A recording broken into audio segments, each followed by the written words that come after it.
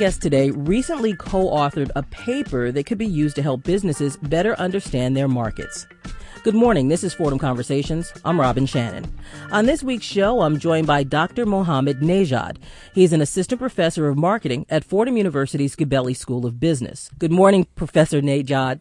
Good morning. So your study looks at what could happen to a company's profit if a customer is disappointed and begins to express that disappointment with something that you call negative word of mouth. So, Professor, what are some examples of negative word of mouth? Well, negative word of mouth in this specific study is when customers become disappointed with a specific product or a service, and they start expressing their disappointment to their acquaintances, anybody that they know, whether it's their friends, their family members, etc. For example, this summer we had our refrigerator broke, and we signed up for a complete warranty from the manufacturer, but they didn't fix it. So, long story short, we didn't have a refrigerator for about 2 months.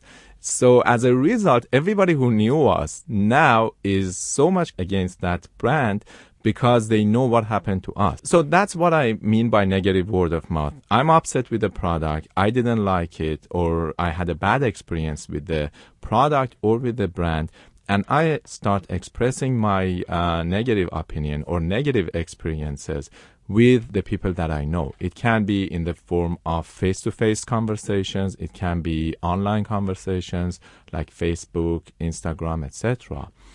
But that's basically what we mean by negative word of mouth. So that seems like it puts a lot of power into the consumer. So how did your study figure everything out? Explain how your study works. Okay, this study focuses on what we call it market heterogeneity, which is whether everybody in the market is generating the same amount of revenue or different people are having different amount that they spend on the product or on the service. We focused on the service, but you can think about it as cable companies or broadcasters. In a market like a small town, probably more or less everybody is spending roughly the same amount of money on their services. Everybody is probably from the same background, from the same socio and economic status.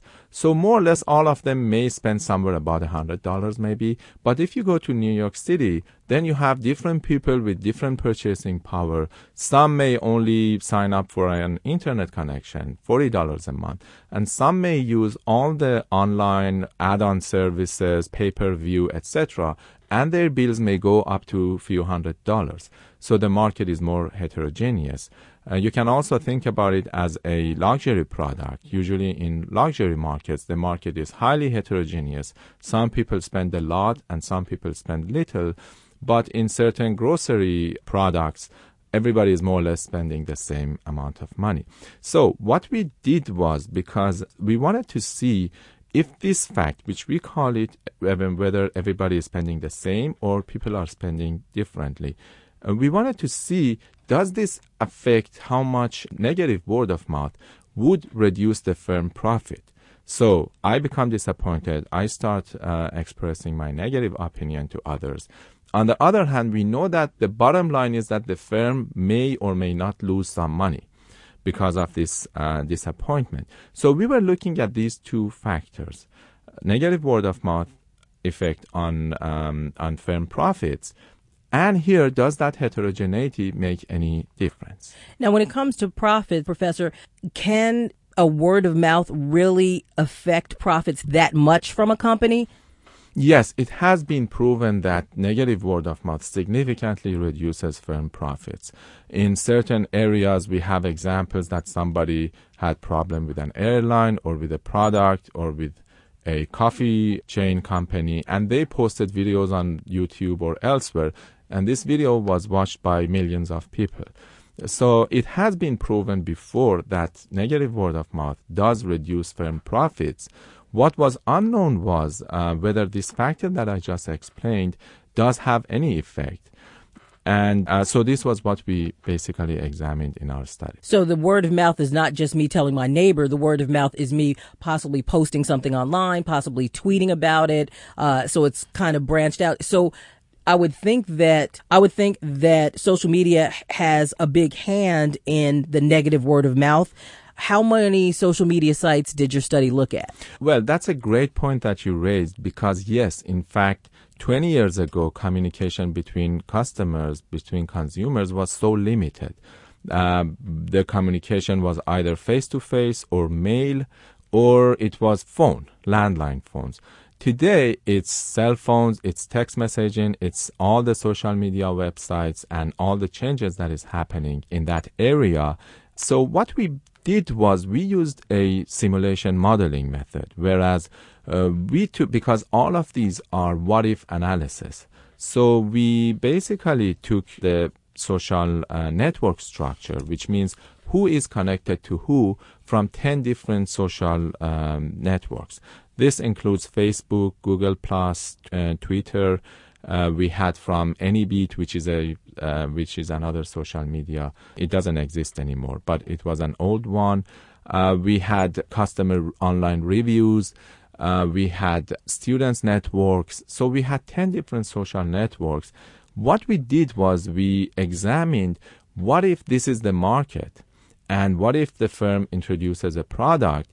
And what happened? We imagined the firm would introduce a new service to this market, and we captured how much the outcome is going to be, how much profit they make. Then we assumed that if in this market, let's say 1% of customers become disappointed and start communicating negative word of mouth, then how much the profit would change. So we were able, by this methodology, we were able to compare the actual, let's say, a market where nobody is dissatisfied and a market where 1% would be dissatisfied, 0.5%, 2%, 3%. In total, we examined over 2.1 million markets, meaning product markets. So 2.1 million products or services that were introduced to a market. What happened in this situation? And so the study was quite comprehensive. So just to back up, Professor Nejad, so in the simulation, did you simulate a product or did you use actual products that are in the market now? Well, no, we simulated the products, but all the information that we used in this simulation was coming from other studies and from empirical data. So everything that we said, okay, this product has these characteristics. Where does these characteristics come from? From other studies. What were you trying to find out? Was this information more for marketers and businesses, or was this more, because it sounds like it's communication based and it could have benefits in the communication realm. So was it businesses who will benefit or communication, or who benefits the best? Well, the thing is that there's an area called diffusion of innovations. This is a multidisciplinary area between marketing, between innovation, communication. It can be talked of as a product, as a message, etc.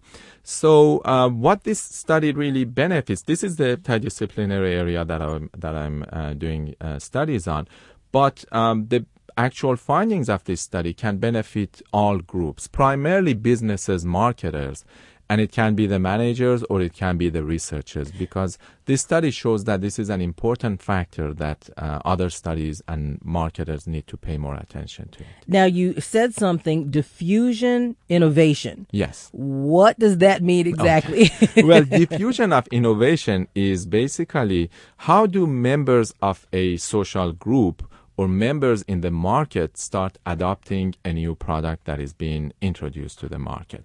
So when you start, and to give you the big picture, when you introduce a new product to the market, initially you have to communicate it to customers. It's done usually via advertising. It can be also experts' opinion, etc. But some people start adopting it. So usually the number of adopters is not that many. Gradually, these adopters will also start communicating to others, and everybody's hearing messages from advertisers. They also are looking for somebody who has actually used it.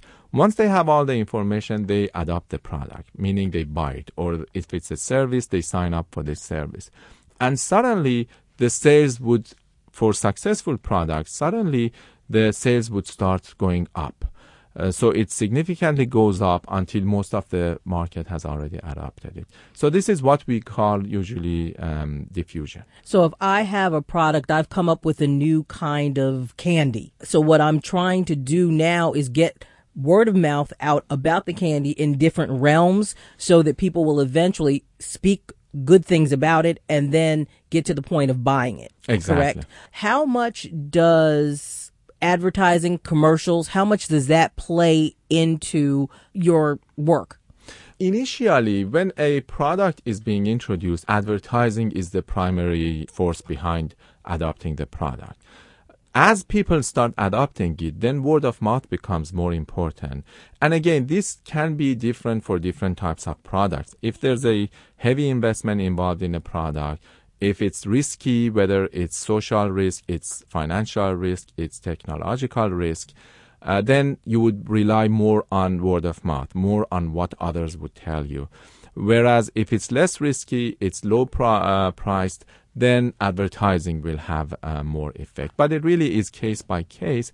But usually we have three tiers. One is what the marketers are telling us. The other one is what other people are telling us, which is the word of mouth. And finally, my own experiences.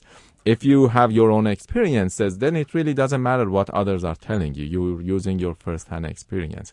Same thing with word of mouth is usually stronger than advertising, but it depends. It depends on the product, but usually word of mouth is stronger. And there is research that shows that negative word of mouth is stronger than positive word of mouth. Oh, so if I say something is good, less people will believe that it's good necessarily. But if I say something is bad and put that out there, there's a chance that more people will believe it? Yes, or exactly, because there are many different explanations we can give for that. But one is that if I accept your word that this is a good product, I have to buy it. Mm-hmm. Right? Or if I want to buy it. So I have to spend something. Whereas if you tell me this is bad, I have enough reason to say, you know what, I don't want to spend that money. So there's extra steps taken in the process of going from I trust Robin to sit, with her and her new candy brand, and from her candy brand, now I'm going to actually have to do something and buy it, as opposed to say, Robin said that was bad, I'm not even going to bother doing anything with it and buy it. Exactly. And people try to avoid risks more than gaining something and extra. Taking chances. Yeah. Fordham Conversations couldn't be made without your help. WFUV is member-supported, non-commercial public radio. We rely on your membership to help us pay for and produce the music, news, and public affairs shows like Fordham Conversations that you enjoy.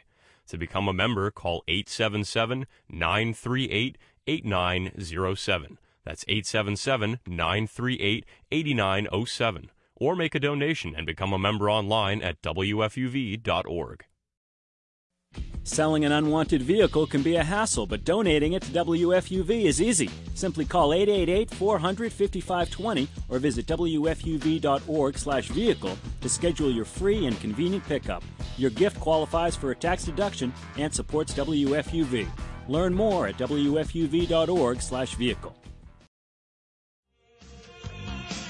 This is Fordham Conversations on 90.7 WFUV. I'm Robin Shannon, talking with Dr. Mohammed Nejah, an assistant professor of marketing at Fordham University. We're discussing his study that looks at what could happen to a company's profits if a customer is disappointed and begins to express that with something he calls negative word of mouth. So back to your research, Professor Nejah. Based on your study, what factors should marketing managers consider in order to offset negative word of mouth?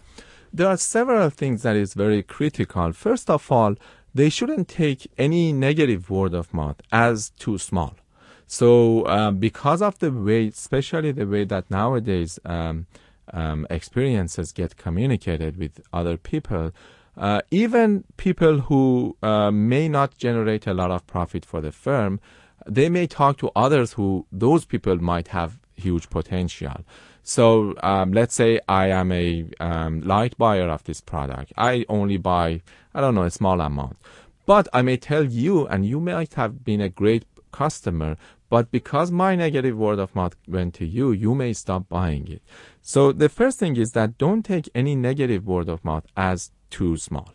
The second one is that consider not only how many people are talking negatively about you, but also consider what is the revenue heterogeneity in your market. And firms can easily do that. They can look at their internal databases. For most firms, they have some form of databases. Imagine in supermarkets, you usually have you get your barcode scanned, so they know who you are. In most companies, they have that. Amazon.com, all the online retailers know how many customers they have who are heavy buyers, how many they have which is small buyers. So the second point is that when they want to evaluate the effect of negative word of mouth on their profits, they have to think about heterogeneity of revenue as well. And so if your market is more heterogeneous, meaning that people are buying different patterns. Like in a big city. Like in a big city.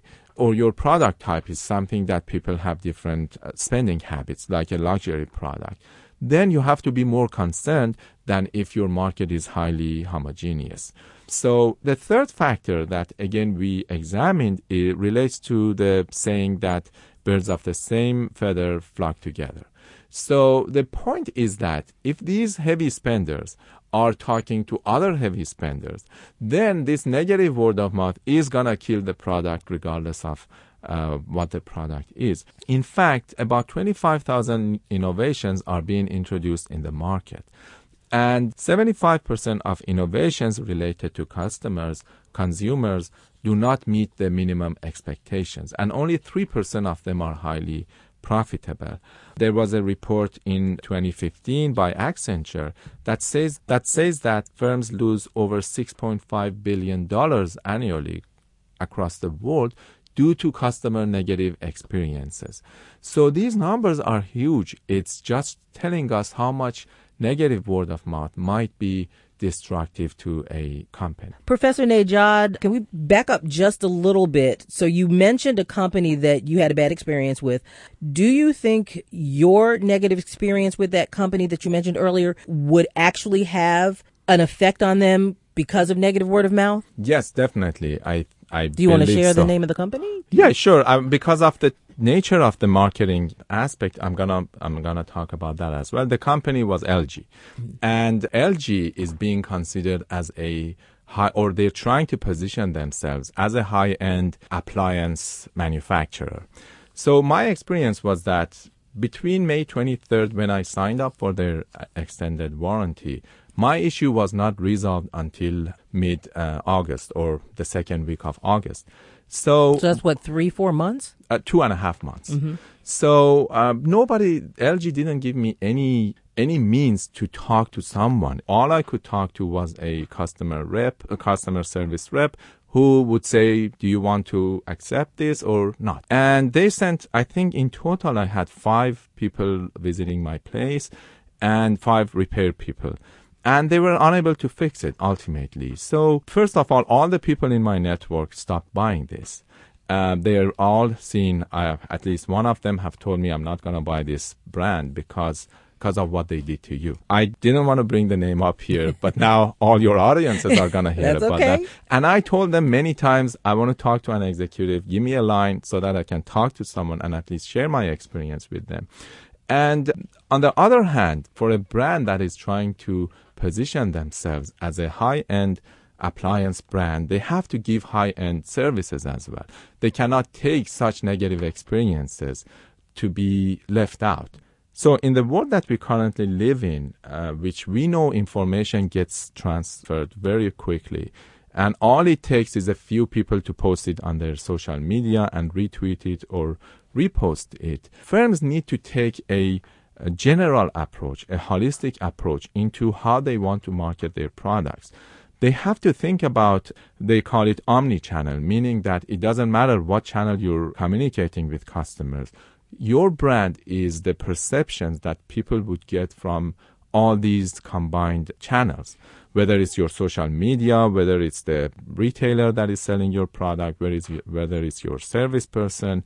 They have to all be consistent with each other. You cannot be a top brand without offering top services. So the idea that all comments, even negative ones, are good because at least you're getting your name out there. That's your research found that is not true. No, it's not good because, again, I went back and read the reviews online, and I think your readers may benefit from this because there are two types of reviews that you can see online.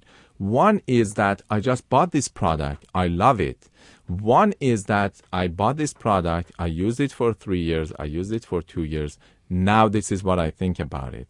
So I recommend to your readers that when they are reading online reviews, don't just look at somebody who bought the product and the product came to their house. We all get excited when we buy something new. It's human nature. So some people would go up there and leave their comments, but also look at how much the person have had that product and what was their experience. Now, for the firms, it's challenging to find somebody who bought their product 3 years ago and make sure that that person leaves a comment. Because usually your interest has gone down after 3 years. I mean, you're used to it by now. Yeah, if I have my refrigerator working, that's how I want it to be. If it's not working, then it's something That's when major. there's a problem. Exactly. So maybe firms should think about how can they have their older customers, somebody who has been with them for a few years, or has had their product for a few years, now leave comments for them. Professor Nejad, that's what I was going to ask you, if you can put your researcher hat back on right now. Right. How can a company recover after it's been affected by negative word of mouth? I think they have to let people experience their products more. I had another research paper that was published last year. In that paper, we focused on an activity which we call it seeding.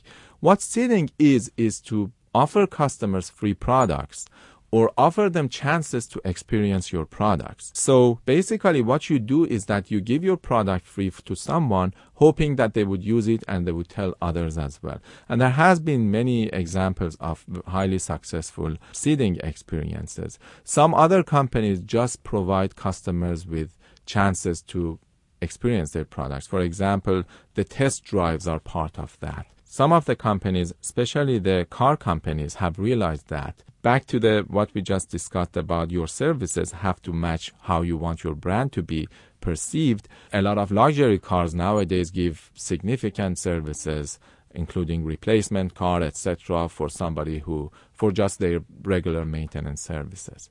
And so they are hoping to kind of stir up more positive comments. Exactly. And the fact is that negative word remains in the market for a long time. Usually, if you have a negative experience with a product, you would not go after that brand or that product for a very long time. But some firms have done a great job. You can look at Apple. They had a great 80s, they had a terrible 90s, and then after 2000, they completely changed perceptions about their brands. So they did a very good job. It's all a combination of the products you offer to people, the services that you offer, managing the publicities that goes against or for you. And that's how it's not going to recover. It's not going to be in the very short term. You made a good point, Professor Nejad. You said perception about a brand. So I'm thinking in terms of something like Instagram, where you have people who are like the Kardashians, who are pretty popular for just being popular. However, they have real power since one company can give one of the Kardashians something. The Kardashian takes a picture wearing it or holding it or using it, and everyone runs out, or a lot of people run out and purchase this product. Is that more influential than me and my group who might have this negative word of mouth, on my Instagram page or on my Twitter feed? Which one weighs more? First of all, there are a few different things we have to keep in mind. One is that in marketing, perceptions are more important than what is happening actually. So, and that's true in many different areas. What I mean is that in engineering, if you say the quality of this product is good, it means that, for example, it doesn't fail quickly or it has this speed. But when you say, like, the quality of customer services was good, I call a customer service number. when I hang up, I have my perceptions about that. Now, what the person does is one thing. My perceptions is going to be a different thing. And perceptions of people about different brands, different products has changed over time. Back to the question of which one has more effect. In fact, our world is getting more and more complicated and more complex, because the reality is that there's not just one influence. People are influenced by many different factors. My son, who's 8 years old, now knows some brands. He and his friends talk about certain issues or certain products in their school. Now they know about apps. So it's getting very complicated. We have different type of influentials, and the influence that these groups may have on consumers depends on the type of product, depends on their perceptions, on how you perceive that person. For example, talking about celebrities, if Kardashians are wearing a dress or are using, a certain product, that has a significant influence on what the teenagers are going to buy. If Michael Jordan is promoting a basketball shoe, then it has a tremendous effect on who's going to buy that shoe. But once you change the context, then it's going to be a different types of influences. I'm not sure if Kardashians would be starting to promote a technological product or a different type of product, a medical product, for example. How much is that going to be influencing people? So, but then again, my smaller group, my social group who are around me, whether online or face-to-face, for these groups is usually, probably it has a stronger effect, but it has a smaller outreach. Whereas for those celebrities, a lot of people know them, and they usually advertise certain products, not everything. But it's different types of influences. Different people influence in different ways. Exactly, depending on the product as well. So, Professor, you helped to kind of change my mind about how marketing isn't all geared towards using the consumer. But there are some marketing strategies that are not focused on the consumer as much as they are focused on themselves. So can you speak to that? Yes. First of all, I don't want to say that all marketers are positive. Of course, there are in every industry, there are good practices, there are practices that are not so good and not recommended. But the bottom line is that because of the interdisciplinary nature of marketing, whereas we have to look at many different things, some areas of marketing are related to psychology. So marketing is in a unique position to help people feel better. Things like happiness, things like how can we make people's lives become better. We have a center here at Fordham University called Center for Positive Marketing, which is focusing on how we can use marketing for better and for betterment of people. So with that in mind, it is, again, it's difficult to say. You cannot say in every industry you have, positive and not so positive areas. But the concept of marketing is much broader than just simply advertising, sales, trying to sell something to people that they probably don't need or don't want it. It goes back to everything that goes into developing a new product and introducing that product in the market. All the strategies that firms have to consider and have to adopt in order to get where they want to get. I'd like to thank my guest, Dr. Mohammad Nejah, an assistant professor of marketing at Fordham University's Gabelli School of Business. I'd also like to thank my producer, Andrew Millman. You can friend Fordham Conversations on Facebook, you can follow us on Twitter, and catch up on shows you've missed with our weekly podcast. For WFUV's Fordham Conversations, I'm Robin Shannon. Let's go shopping, let's go shopping, let's go shopping, you and me. The candy store. Here we go. The cake shop. Here we go. The bookstore. Here we go. Let's go shopping, you and me. Let's go shopping, let's go shopping, let's